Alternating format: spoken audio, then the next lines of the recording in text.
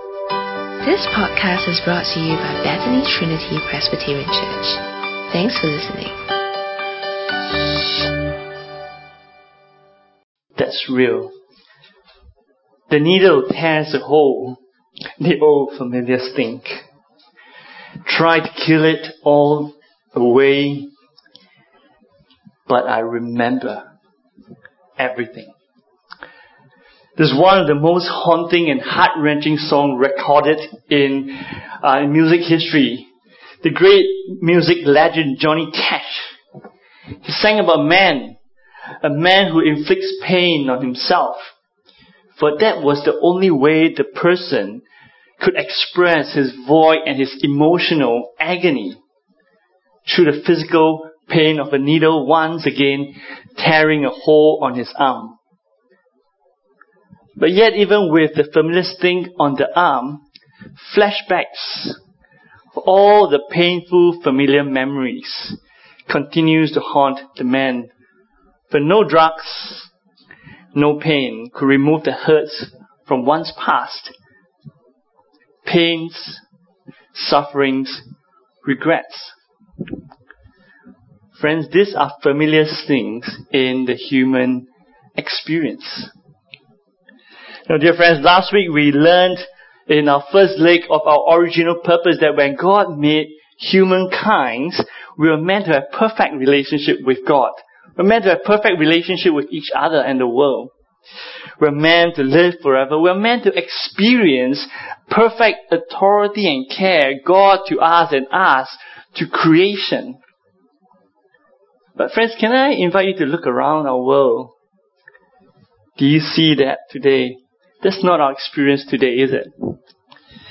Why can life never be perfect? As you and I, we slow down and survey our world just for a moment, we see a paradoxical world that we live in.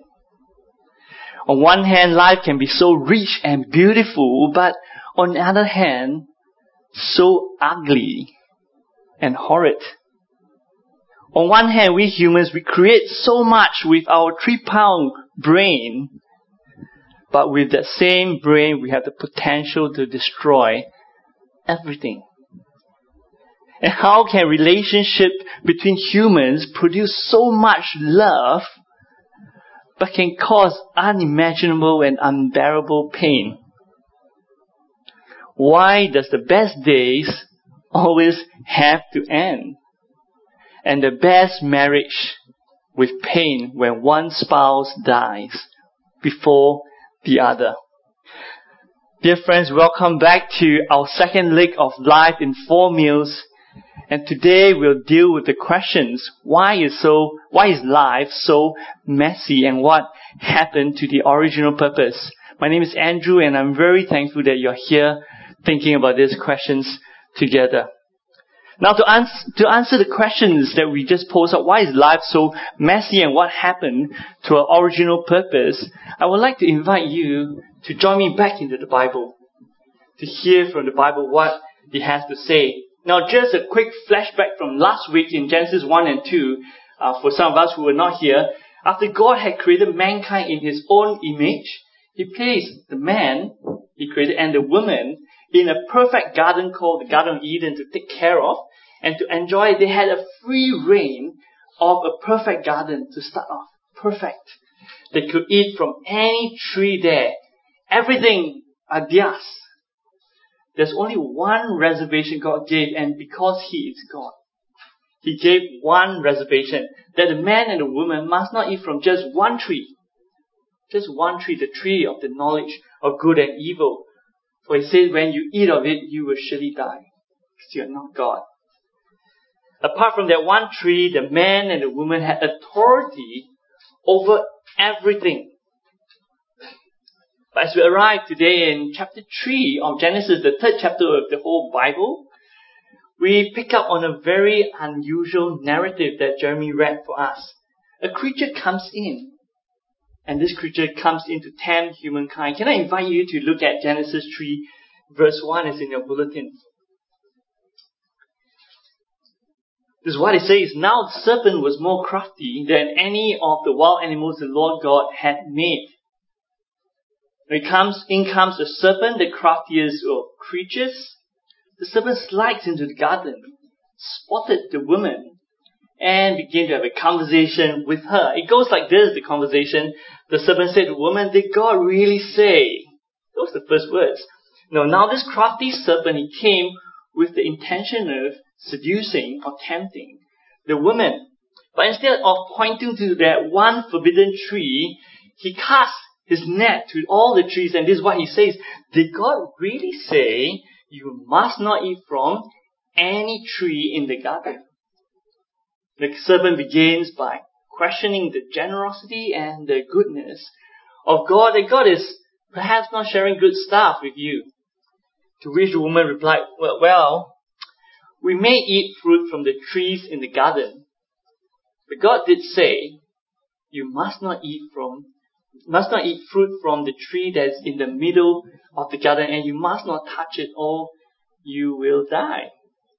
And as the woman spoke, her eyes and focus start to turn from all that God has given, and then she starts to narrow in on that one tree.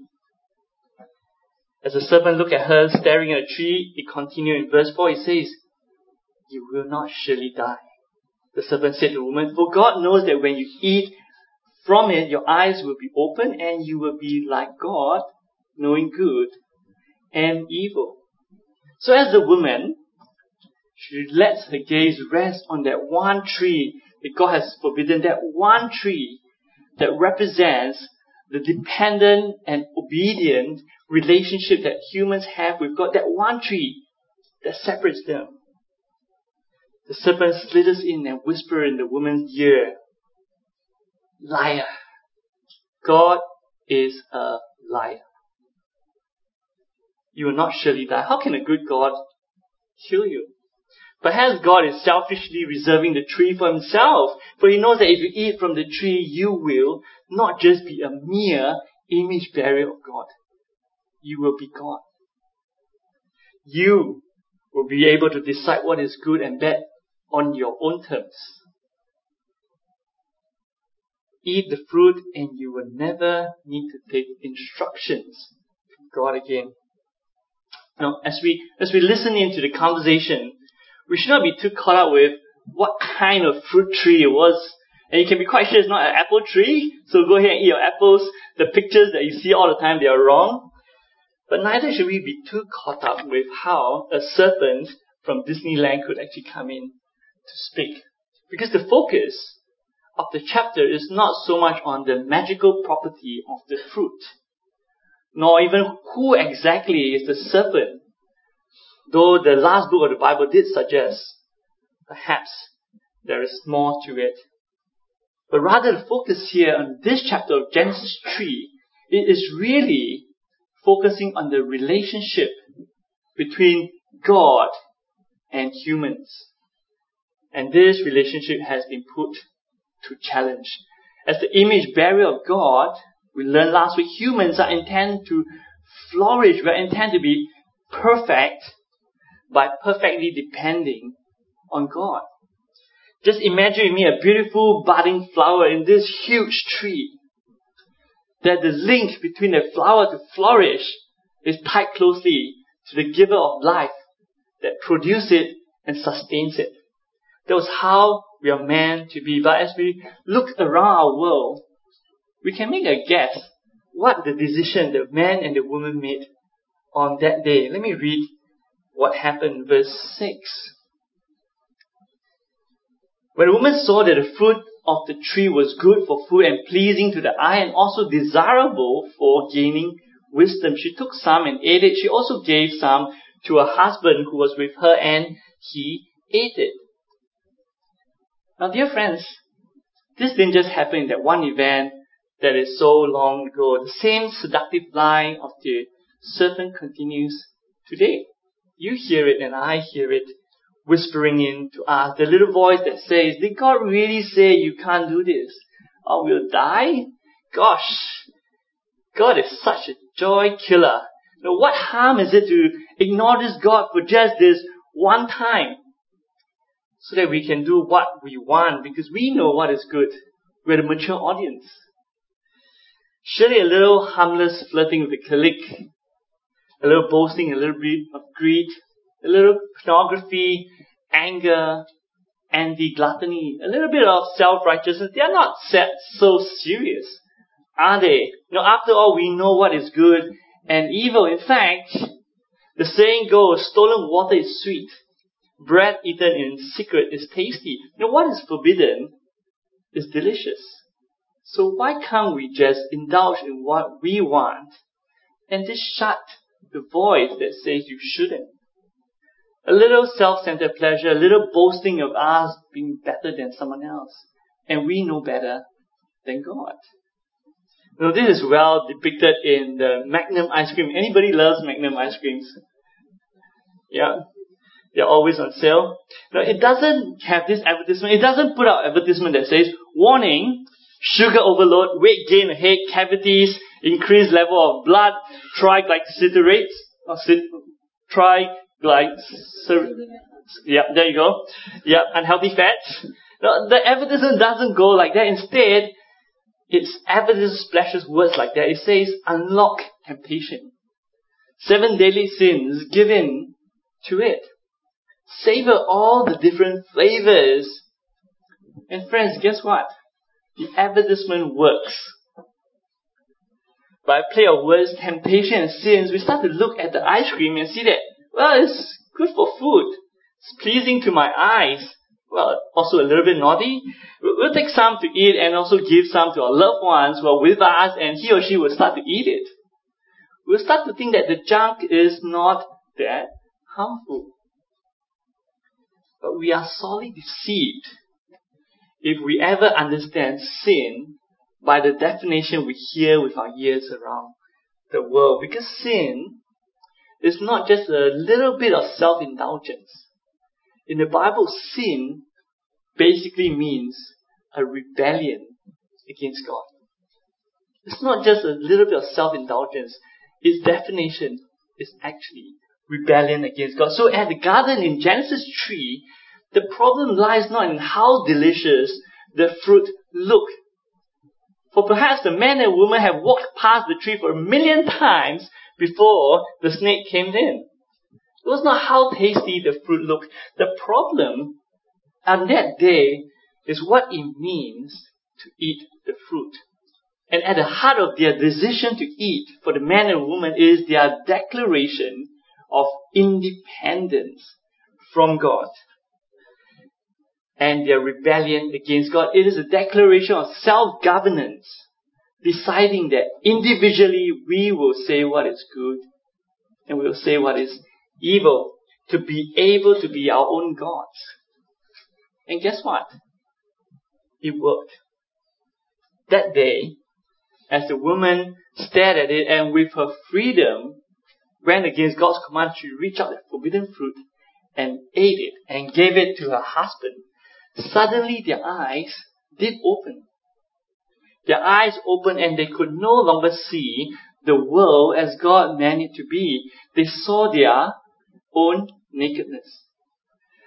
They found the immediate need to cover themselves, and so the first thing they did was verse 7. Look at it. This is what they did. They sewed fig leaves together and made coverings for themselves.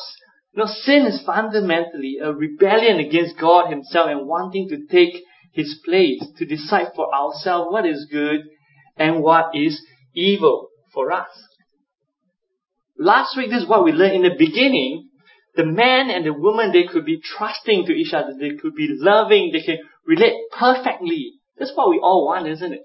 And that's what they had. They had perfect relationship with each other and they could be perfectly honest with each other. But now they see threats all around them. They need to hide what they have done. Secrets begin to develop between humans. The need to hide what they have done and to prevent being hurt. And as humans, we become our own arbiters, our own deciders of good and evil. We begin to see others as potential dangers to us. For the first time, these two humans, they stood lonely in the garden. Their rebellion against God has caused an alienation between them and God, the insurrection to be self-governing, has also alienated them from each other, even though they were literally standing next to each other. Look at what happens in verse 8 to 13. This is what happened, verse 8. Then the man and his wife heard the sound of the Lord God as he was walking in the garden in the cool of the day, and they they hid from the Lord God among the trees of the garden. Just pause and take a look at verse 8 with me and see if you recognize the painful change of relationships. Just take a look at verse 8 for a moment. Because this is what happens in the past. The man and woman, they walked with God in the garden. But now they hide from God. In the past, they enjoyed and knew God only as a perfect and loving creator who has given them everything. But now for the first time, they also recognize He is a holy judge. Just think of a story with me. There's this little girl that used to enjoy the company of her dad. Her dad loves her and she enjoys everything. The servants dote on her. She gets to run into the office and do the office of the father and do what she likes. No issues. But the dad always warns her, watch out for the law. Do not do this thing. But one day she decides, what's there to worry about? Everyone loves my dad. And she commits a serious crime against the law. In that moment, suddenly that girl, her eyes opened, she realized she could no longer enjoy the companionship she had with her dad. She could no longer see the smiles of those who are serving with his father. Because for that one day, when she did that and she realized actually her dad was the Chief Justice of the country. That change of the eyesight was not a good one. And she will have to stand by herself to defend what she's done. And she'll do poorly at that. Because truth will strike her. Now, dear friends, this is what happened at the garden. And so the first blame game in history began. Would you look at it with me from verse 9 onwards? This is the first blame game in history. Verse 9. But the Lord God called to the man, where are you? The man answered, I heard you in the garden and I was afraid because I was naked, so I hid. And God said, who told you that you were naked? Have you eaten from the tree that I commanded you not to eat from? It was a rhetorical question. God knows the man had eaten the fruit, and the man knew that God knew that he had eaten the fruit. He didn't say, yes, I did it, but rather he blamed the woman. Look at verse 12. The man said, the woman you put here with me, she gave me some of the fruit from the tree and ate it. Actually, God, it's your fault, God. You put the woman here with me. She gave me some fruit. It's her fault, God. Verse 13. Then the Lord God said to the woman, what is this you have done? The woman said, the serpent deceived me and I ate. That woman realized for the first time the man whom she was supposed to have a perfect relationship, whom she will look up to, has turned against her. She turned around, she had to find someone else. So she blamed the serpent. It was the serpent's fault that I ate. Do you see that horrible picture? For the first time, humans learned to blame. They knew what was good for them by their own brains. Now, dear friends, the alienation you and I, we have with God and with each other has not left us ever since that day. In our world, when things go wrong, we tend to find someone else or something else to blame. Do we see that? In our law court, we read of law cases that take years just to find out which of the two are speaking the truth. We hear the blame game in our everyday lives. I'm like that because my husband was unreasonable. I'm not a nasty person. It was my son. It was my sibling that made me nasty. She did it first.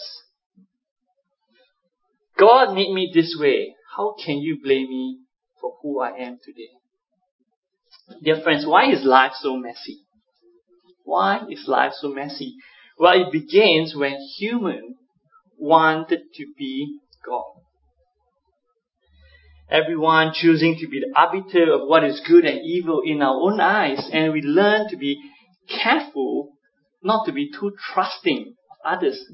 Do your parents tell you that when you grow up? Don't be too trusting. They're right, isn't it?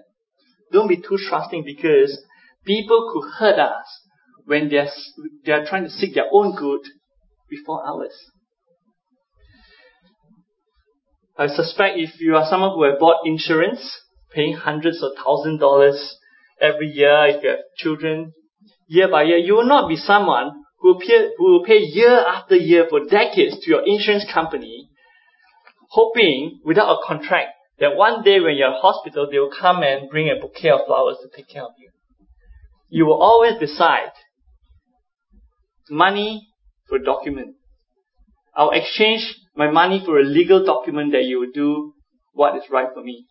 And even with that document, we have plenty of arbitrators who have to decide who is right and who is wrong. Dear friends, in this world that we stand, by our words, by our actions, we reject God as the creator and the giver of good things. No, the world prefers to see God as the joy killer. When we enjoy things, we usually say, from hard work, from parents, it's luck. But when things go wrong, and when we experience hardship and we run out of people to blame, people always blame God. Now, Woody Allen, once he put his rejection of God this way, and many atheists love what he writes. This is what Woody Allen says. He says, if God exists, I hope he has a good excuse. Our world is a mess. It is either because God doesn't exist, or because God is unloving. He doesn't care. I've seen this big thing this quote by Woody Allen on this big bus when I was in Australia as the atheists drive past.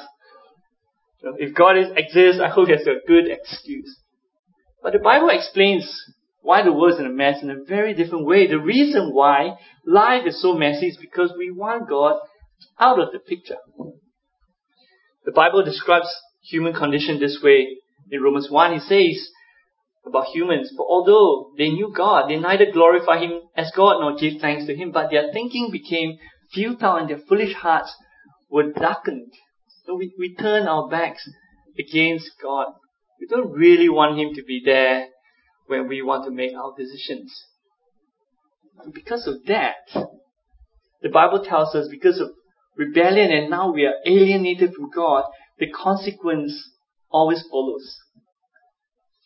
When you try to burn something, you try to lit a fire, you try to hide it, you never put a piece of paper over it because it never covers.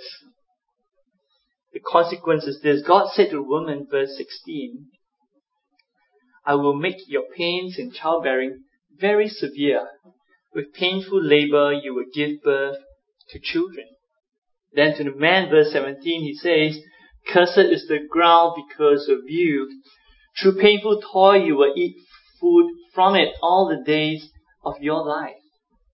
Now, because of rebellion against God and wanting to be our own gods, we now experience life the way that we experience. It involves pain, work involves toil. Even your favorite job can be spoiled by your colleagues who are there to outdo you. What used to be perfect delights are not just spattered. They are still delightful. They are enjoyable at times, but they are still spattered with pain, frustrations, and toils.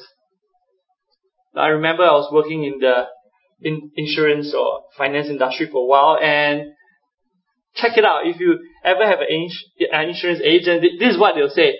Do you have car insurance? Yes. For cars. You have health insurance? Yeah, for health. You have holiday travel insurance for travel. You have life insurance. For what? For your death. Nobody ever sells you death insurance because no one will buy it. So they say life insurance, when you die, sorry, can't help you. We'll give you some money to people that you love. Life is like that. No, and God moved on with regards to relationship. He said to the woman, listen to this, verse 16. He says, your desire will be for your husband and he will rule over you. Your desire will be for your husband and he will rule over you. No, at first look, the man might say, well, that's not too bad for my wife to have desire for me. Quite desirable, isn't it? Yeah, you wish. The word desire here of the wife has got nothing to do with how good looking you are or how much she admires you. The word desire here refers to possession, wanting control over her husband.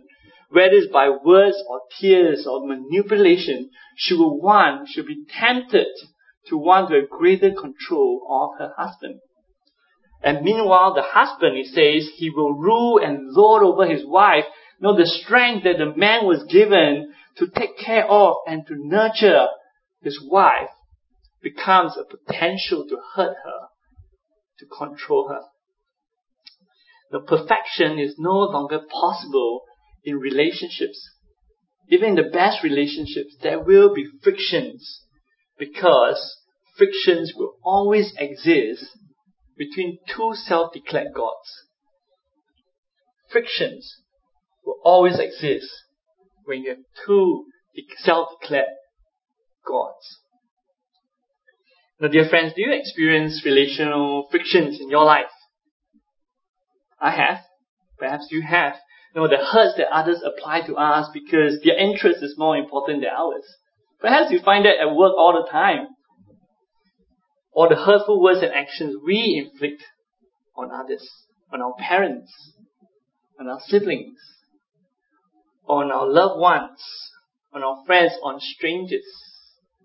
Marriage, those who are married, or those of you who are children and you see marriages, marriage will always have to be hard work. It's never easy. Absolute power is always risky when it's given to only one man in a country. Now, dear friends, just now as we come in, do you enjoy the junk food? My kids were swallowing up like a giant piranha or something. Do you enjoy the junk foods? The junks that destroy our health and our relationships are always packaged as desirable. They're always sprinkled of sugar and colors and great names and great quotes, but they always leave a bitter taste.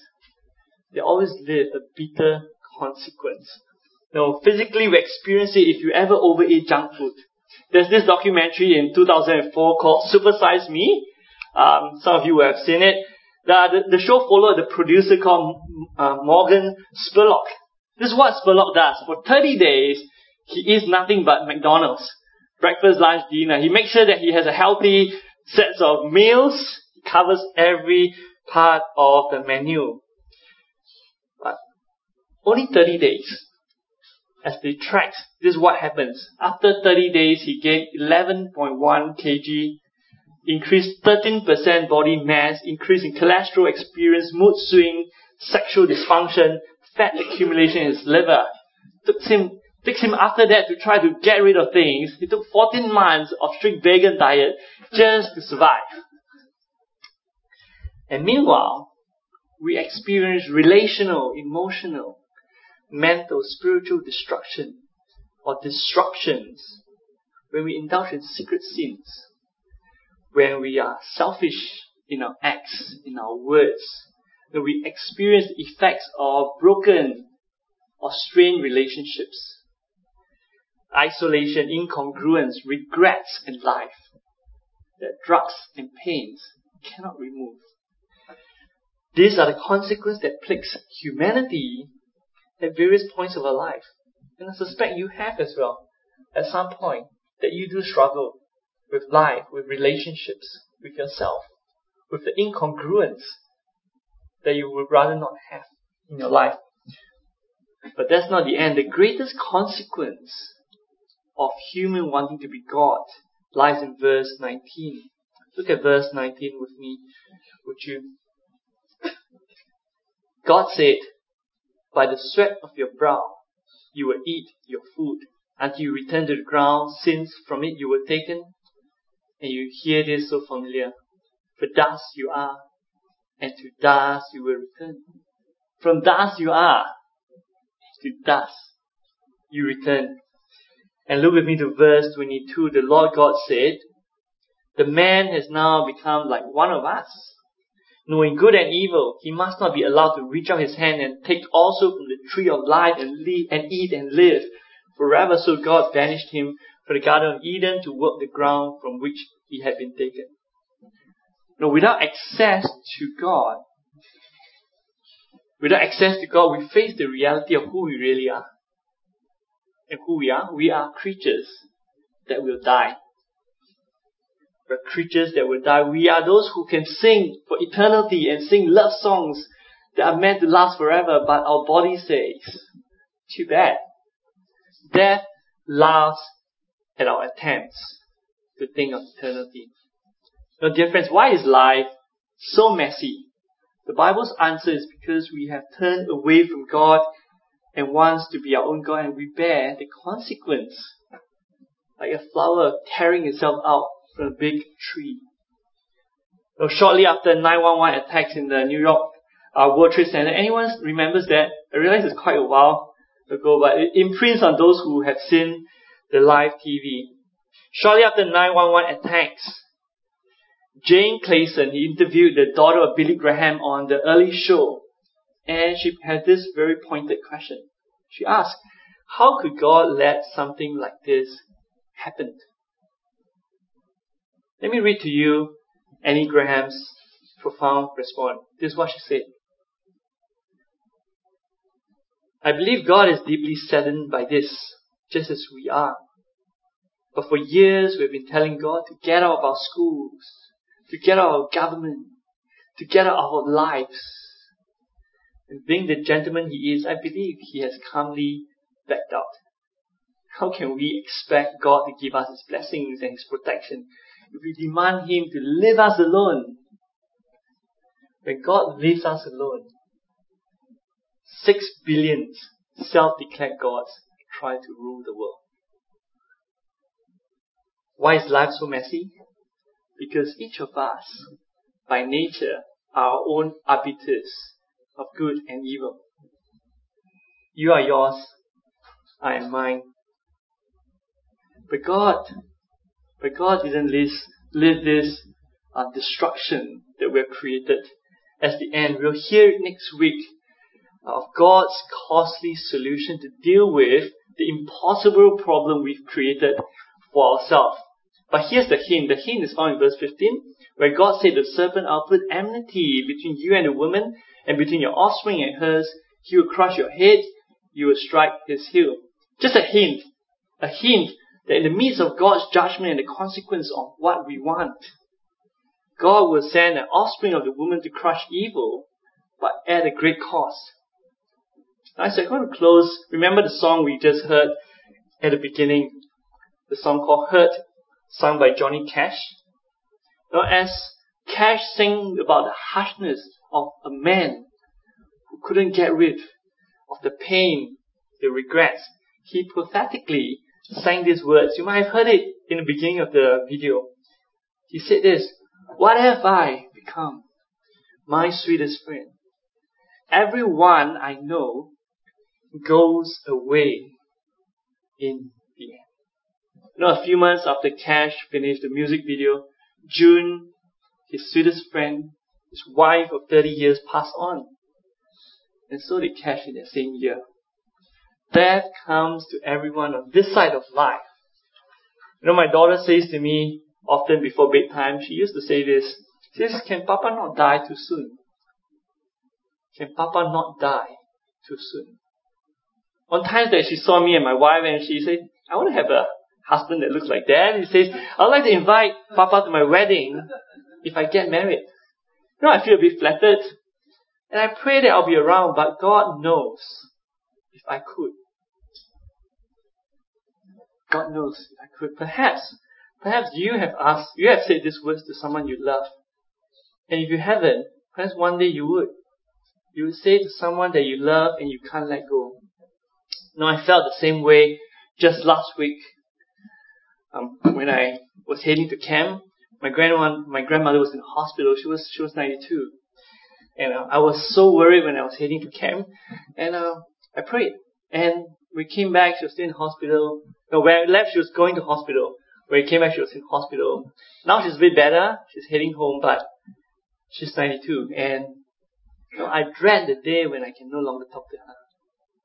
Perhaps there'll be people that you dread that you can no longer talk to.